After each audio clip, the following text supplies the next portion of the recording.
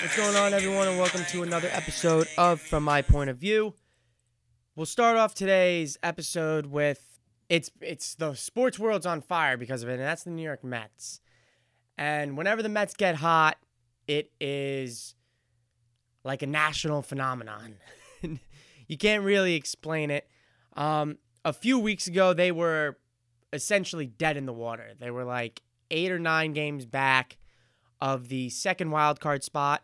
And now, as of today, August 7th, they are 1.5 games back of the second wild card spot. And actually, as I'm recording this right now, they're playing a game against the Miami Marlins. So they've won, the New York Mets have won 12 of their last 13 games to propel themselves all the way up to a potential wild card spot, which is something that no one really expected to happen. So the Mets were about like 6 games back, I think, when they acquired Marcus Stroman from the Toronto Blue Jays. And I talked about it last week on last week's episode about if it was smart for them to make that trade. Like, why was it worth it? Because are you really trying to make a push this year, or are you just trying to revamp for next year with this, on paper, amazing pitching staff? And I mean, I guess they answered my question, because they are 1.5 games back of a wild card spot, so they're going for it this year. I don't think that's something that anyone expected, not even Mets fans, to be honest. I'm sure at the time, a lot of Mets fans thought the trade for Stroman was foolish, but here they are in the hunt and playing absolutely electric baseball. I read, again, last week's episode, I read Pete Alonso's message that he wrote out in like the notes section of his iPhone, and then he tweeted it out. That rallied a lot of people, not just the fans either. A lot of people in the Mets clubhouse seemed to have a whole new life after Alonso just kind of trying to, push some adrenaline in them and some urgency. And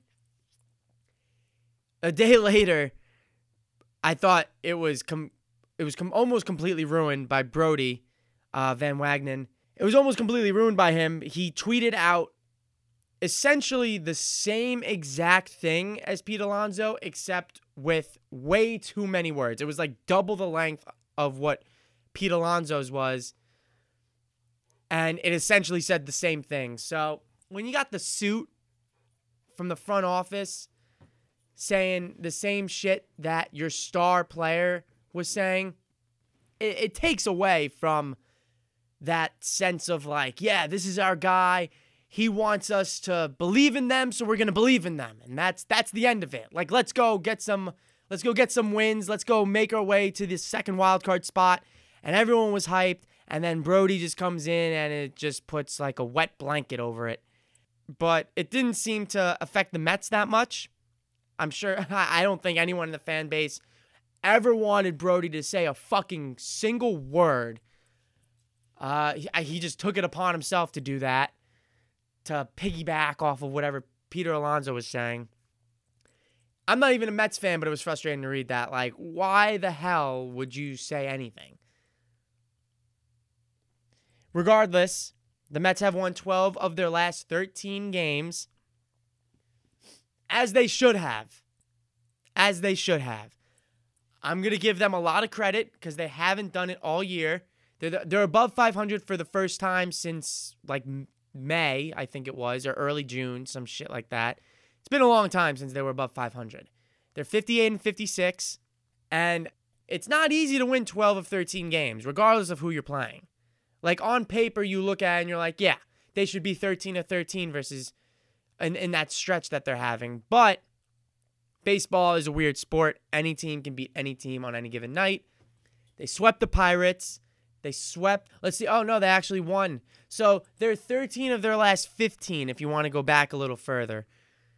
Because that series with San Diego, the last series they lost, they lost 2 of 3 to the Giants, and then they went to the Padres, or the Padres came to New York. They won. They took 2 of 3 from the Padres, and then they swept the Pirates. They swept the White Sox, and then they won 2 of 3 from the Pirates again, and now they're on the verge of sweeping a 4-game set against the Miami Marlins, and they are currently up actually 2-0 at the end of the first. So the Mets scoring again in the first inning, that is something that has propelled them to this win streak, is that they are consistently scoring runs in the first inning, which has been a huge problem for the Mets, as I'm sure many Mets fans know, is that it is sometimes a struggle to score runs for the great starting pitching that they usually have. Sometimes every once in a while you'll have a Matz or a Syndergaard or even a Wheeler who can't get through like 3 or 4 innings and it's a struggle. Yeah, but those are anomalies. They're rarities. It doesn't really happen. So during this win streak, the Mets have been giving 1, 2, 3 runs of support in the first inning for their starting pitchers who don't really give up more than 3 runs per outing. It's a recipe for winning, and they have continued to do it. And right now, just as I said, they're up 2-0, so they did it today as well. And you got Matz on the mound. They're beating up on the Marlins. These were 4 wins that they needed to have. They really could not have afforded to lose any of these games.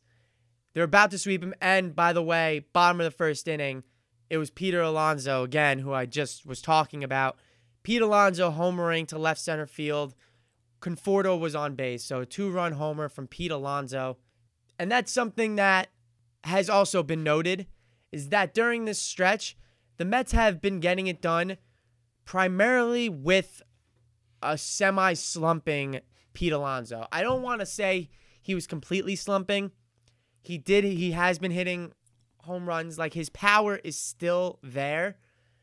But now I think he has, that might have been his 3rd home run in 3 days. The polar bear is awakening from his slumber, and NL teams beware, because the Mets are hot. The boys are hot is their new slogan, which was taken from that rallying post that Alonso had on Twitter. The boys are hot. And to be honest, that's so fucking cool. Like, that's such a cool. I'm a Yankees fan, so like the whole savages, like fucking savages in the box and stuff like that, that was cool. I like it. I like it a lot, actually. It's just, I don't know, the boys are hot sounds like such a, like that is a great slogan for a young group of guys that the Mets have. The boys are hot. That's a great slogan, or rallying cry, whatever the hell you want to call it. But I want to see the Mets get into the playoffs. I think it would be the opposite of everything the Mets have had for like the last decade. So they were always expected to be the team, like, even if they had a lead, like no lead, especially after those 2 years, what was it, 07 and 08? No lead is safe with the Mets, right? They can blow it at any time. That has been like their whole thing. It's not over till 162 crosses. The season is not over because the Mets can blow it at any time. That was the feeling that you get when you watch the Mets. But now they could kind of just change the script this season if they were able to complete this comeback. So there's still 8.5 games out of the NL East. That's pretty much unobtainable. You know, Atlanta is a very good team. Washington is not that far ahead. They're not that far ahead of the Mets. They're 6 games back. Atlanta has essentially the NL East in the bag. They're a very good team. Now, if you go to the wild card, and we'll get to the American League in a little bit, but I want to finish talking about the Mets. So you got Washington has the first slot. in the wild card. They're at 60 and 53. Philly currently has the second wild card spot at 59 and 54. And there's actually a handful of teams still in the race. And it is the first week of August. So plenty of time left if you're these teams. St. Louis is a half game back. St. Louis is 58 and 54. Milwaukee is 59 and 56. They're a game back of Philadelphia. The Mets are 58 and 56. They're a game and a half back of Philadelphia. Arizona is 57 and 57. They're 2.5 back. San Francisco's 56 and 58. They're 3.5 back. And Cincinnati's 54 and 58. They're 4.5 back. I'll tell you, that's doable for a lot of teams. I personally don't think that Cincinnati and San Francisco have a shot. I think Arizona's pretty much done now also, considering they traded Greinke to the Astros, those rat bastards.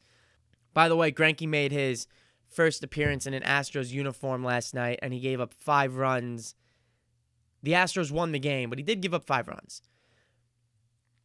I'll get into that because I wasn't able to talk about it last week because the episode, I recorded it and posted it before the trade deadline was over, so I didn't get to, and that Greinke trade to Houston happened literally at the deadline at 4 o'clock, so I didn't get a chance to talk about it, but I might give my 2 cents when we transition from the Mets.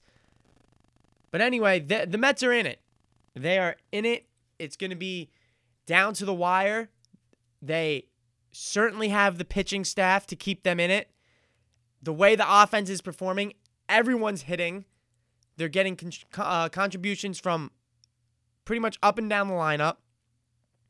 Obviously, your big bats in McNeil, Alonso, and Conforto are the ones you expect to carry the load. But if you get... And the Robinson Cano injury did not help. Cano was actually heating up during this win streak. He's playing really well, and I think he has a tear in his hamstring or his quad. It's not good. They didn't set a timetable. They said he doesn't need surgery, but they didn't set a timetable. I think he's done. He's 35 years old. Shut him down. Shut him down. He's done. Which is unfortunate, but at the same time, you got Jeff McNeil now manning second base. J.D. Davis has been phenomenal also. A lot of young talent for the Mets. A lot of young talent. Those 3 guys, and I would even say J.D. Davis to an extent, just because he's been terrific this year. Those 4 guys are going to be the key parts of this run, because if they're hitting, the offense is moving.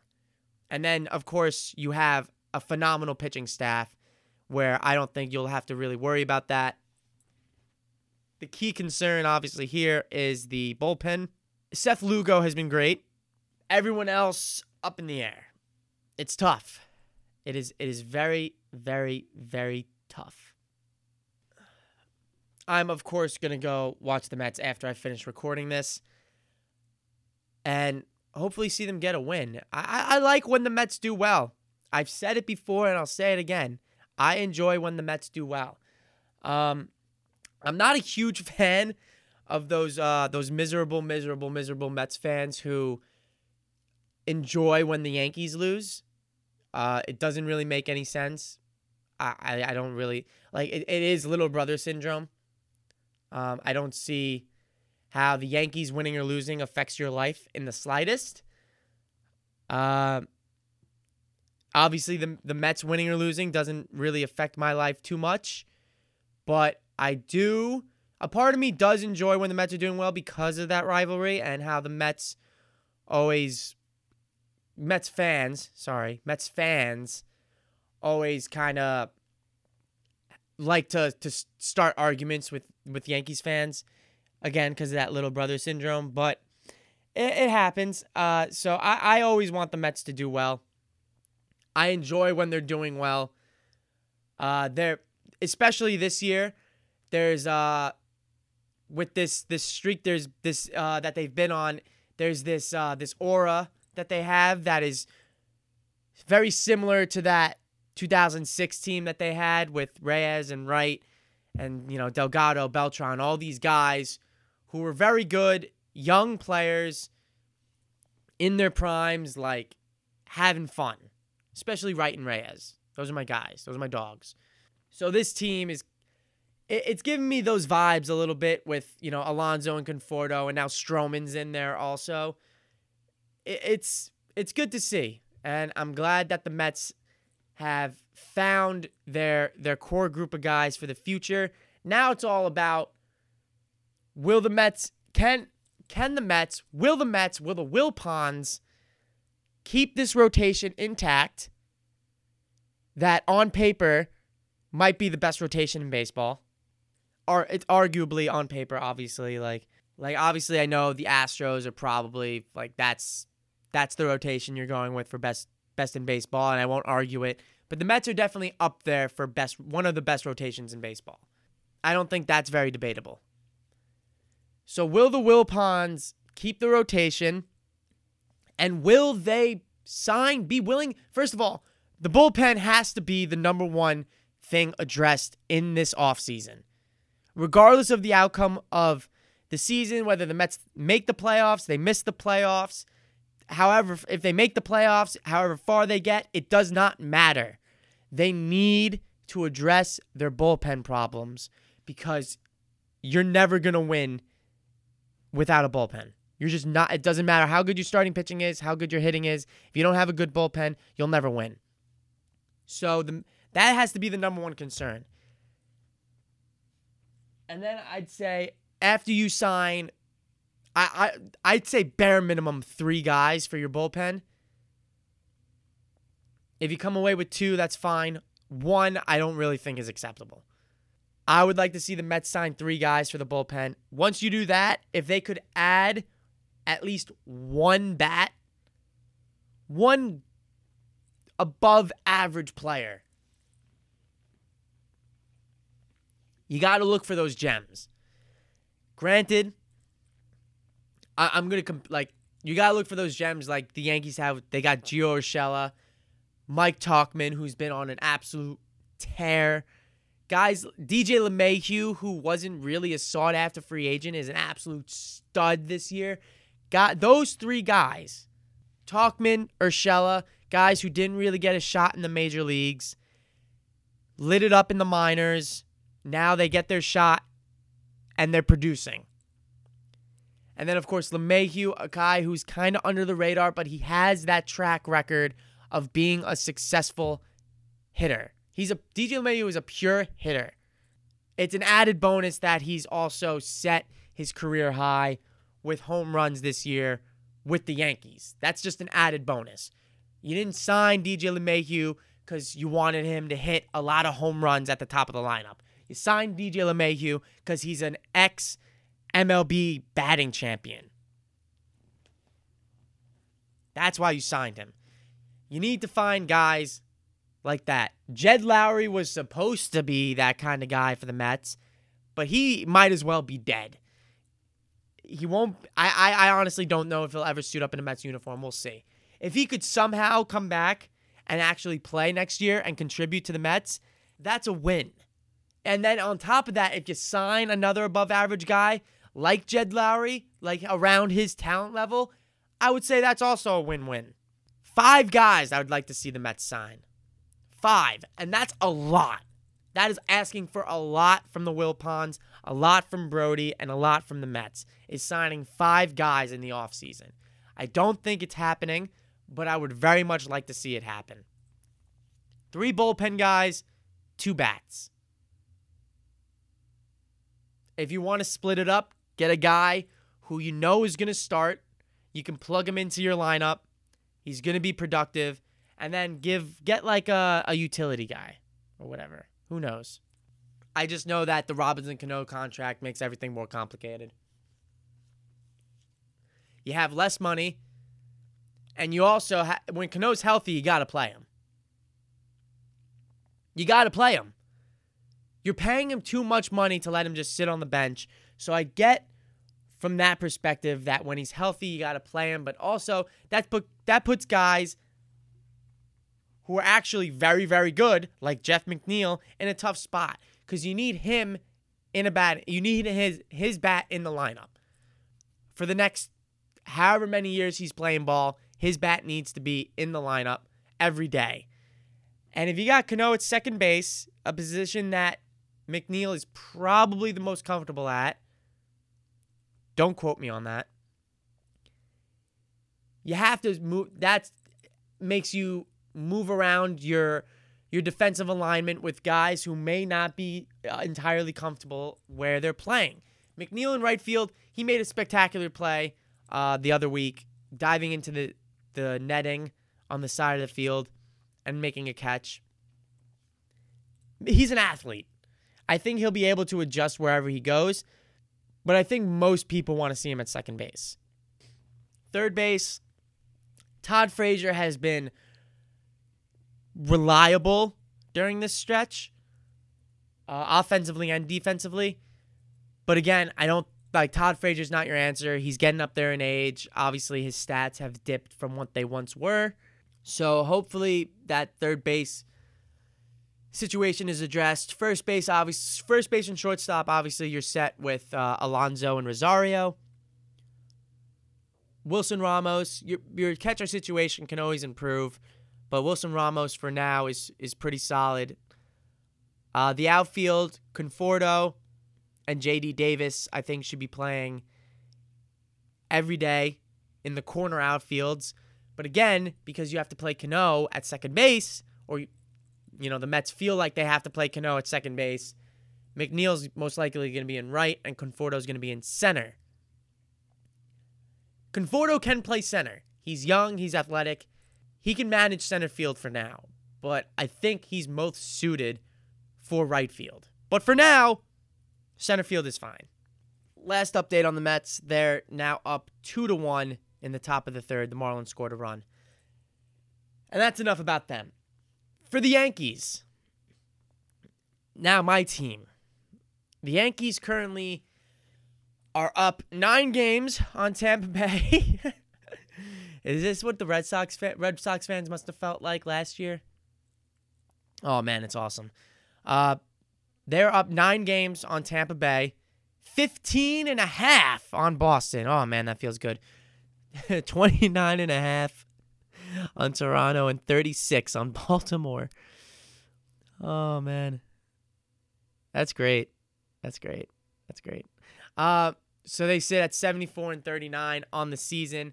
They are currently on a 7-game win streak, which is including dating back to a win against the Diamondbacks and then a sweep of the Red Sox, a 4-game sweep of the Red Sox, which I think officially ended Boston's season. They are dead in the water. And then now they've won their first 2 games in Baltimore, and they play again tonight. The Yankees have hit 38 home runs at Camden Yards in just 9 games played this season. To put that into perspective, the Detroit Tigers in 51 home games this season have hit 36 home runs, 2 fewer than the Yankees.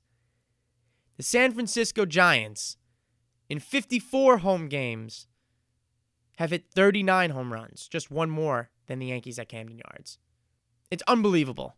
I mentioned Mike Tauchman, the Sockman, as he's passionately referred to by many in the Yankees fan base.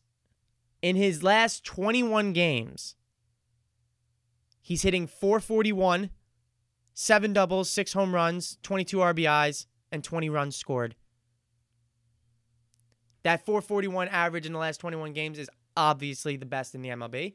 By the way, I was right before when I said Alonso homered in 3 straight games. He has. He's homered in 3 straight games, 3 straight days. So safe to say he is breaking out of his little slump he had. Anyway, back with the Yankees. Tauchman has been absolutely on fire.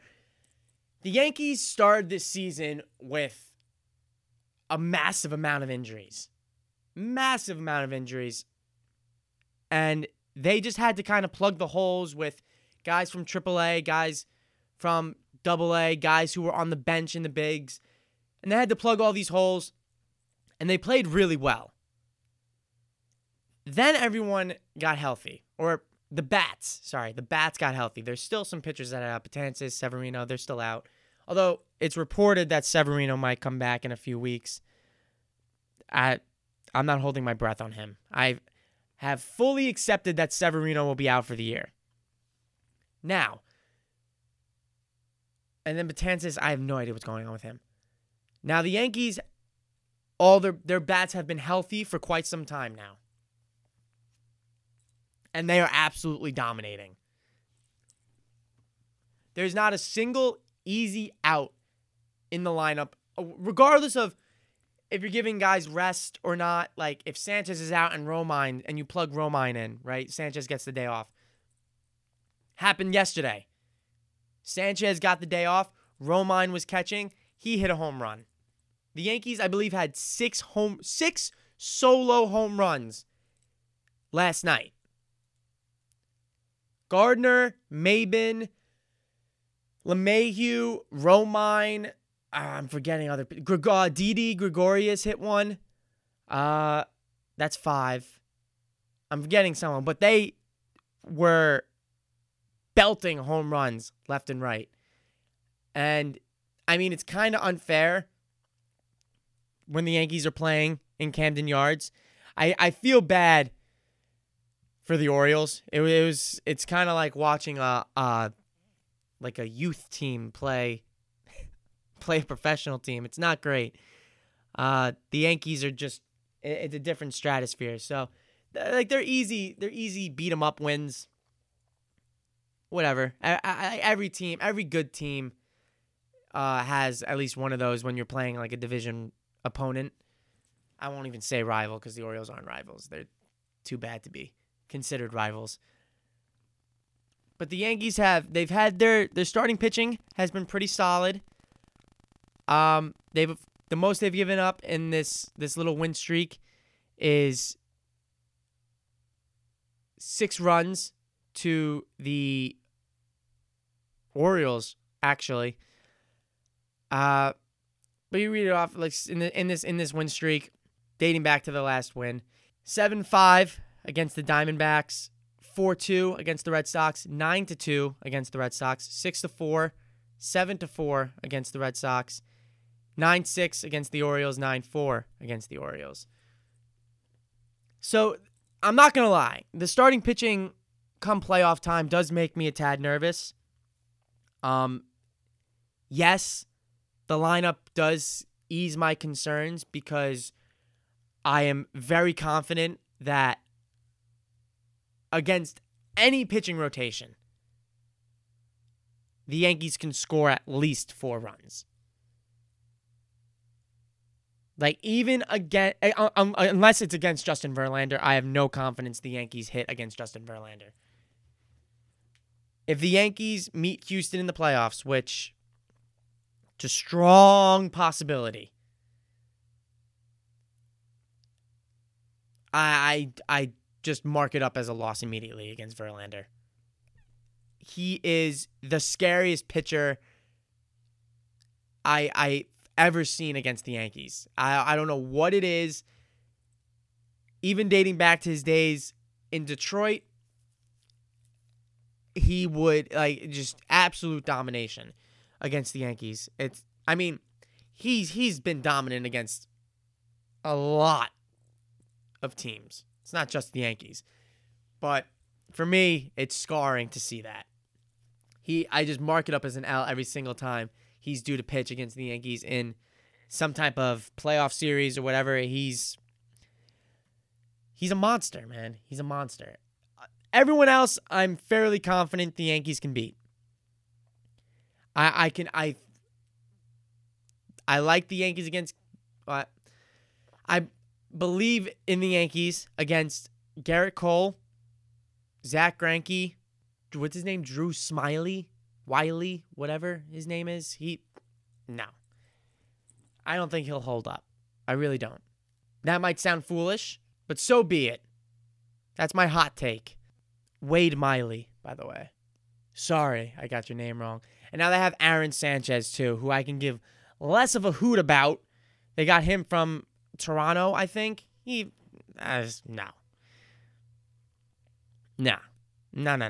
I do not care at all about Aaron Sanchez. Non-threat.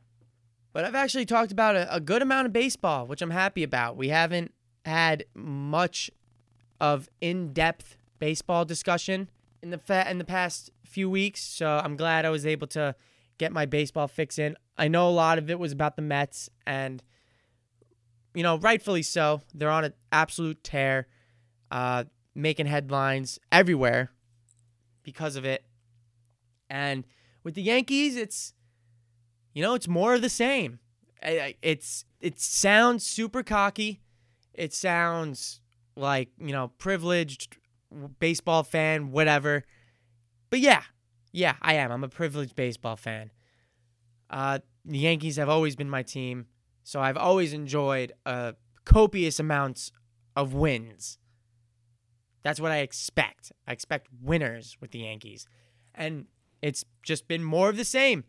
They're just beating up on a lot of teams right now. It's just the way it is. They win baseball games, and they win them by scoring a lot of runs. That's what it is. It's just more of the same for the Yankees. So, yes, a majority of this was dominated by Mets talk. One other thing, and then I'll end on this note. Not baseball related.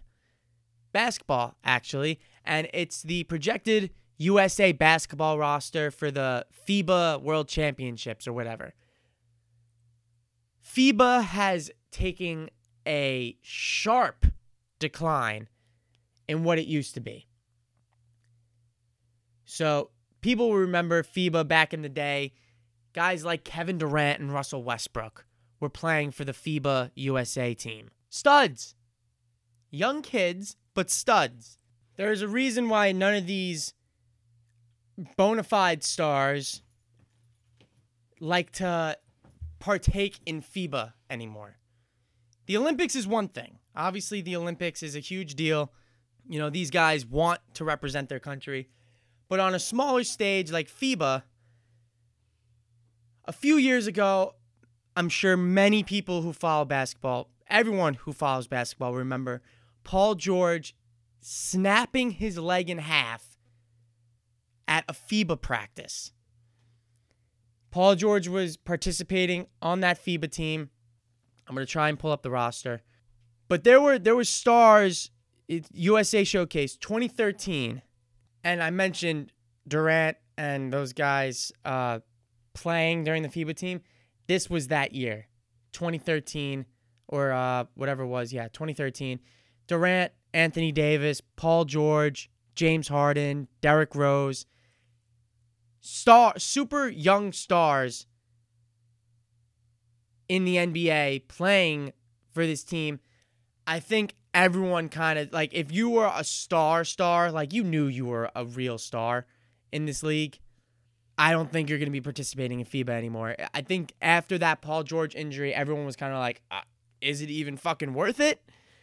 So right now, the current USA basketball roster is just filled. There's a few, and I really do mean a few, stars. And then a couple of up-and-coming, potential stars. So they listed them, this is in alphabetical order by last name.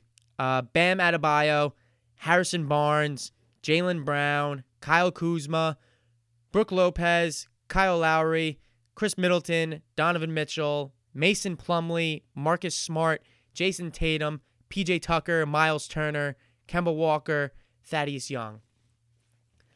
So I would say right off the bat, the most talented guy on that team is Kemba Walker. Donovan Mitchell is certainly up there. He's very young. This is only going to be his third year in the league, but he is he showed his rookie year he is a veteran leader, even though he's a young kid. So Donovan Mitchell, Jason Tatum to an extent, although I didn't really like what I saw from him last year. He didn't really improve at all. I actually think he regressed. But Kyle Kuzma, certainly an up-and-comer. Same thing with Jaylen Brown. Bam Adebayo provides you a lot. Miles Turner and Bam Adebayo, those are your defensive guys, of course. Marcus Smart. Listen, this team is going to... Chris Middleton was an all-star this year. He just got paid the big bucks by the Bucks. There's talent on the team.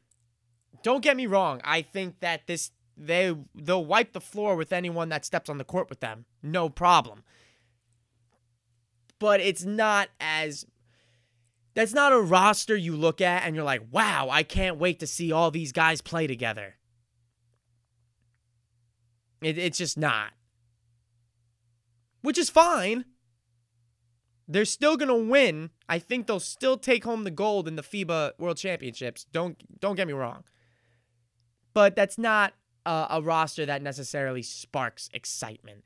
And I don't blame any of these big stars. Like, guys from the greatest team that I think was ever assembled. Sorry to the Dream Team, but the 2008 Olympic team, I think, can give the Dream Team a run for their money. Prime Dwayne Wade, prime LeBron, prime Kobe, prime Dwight Howard, Chris Paul. That's amazing. That is an amazing, amazing, amazing team. Chris Bosh, Melo. It's ridiculous. Prime Melo also. That's an absurd team. Anyway, I digress. I'll still probably watch the FIBA games. Because, I mean, does that roster spark excitement in me? No. Will they still be exciting to watch? Probably, yeah. It's always fun watching Team USA get up 50 on like some poor European team.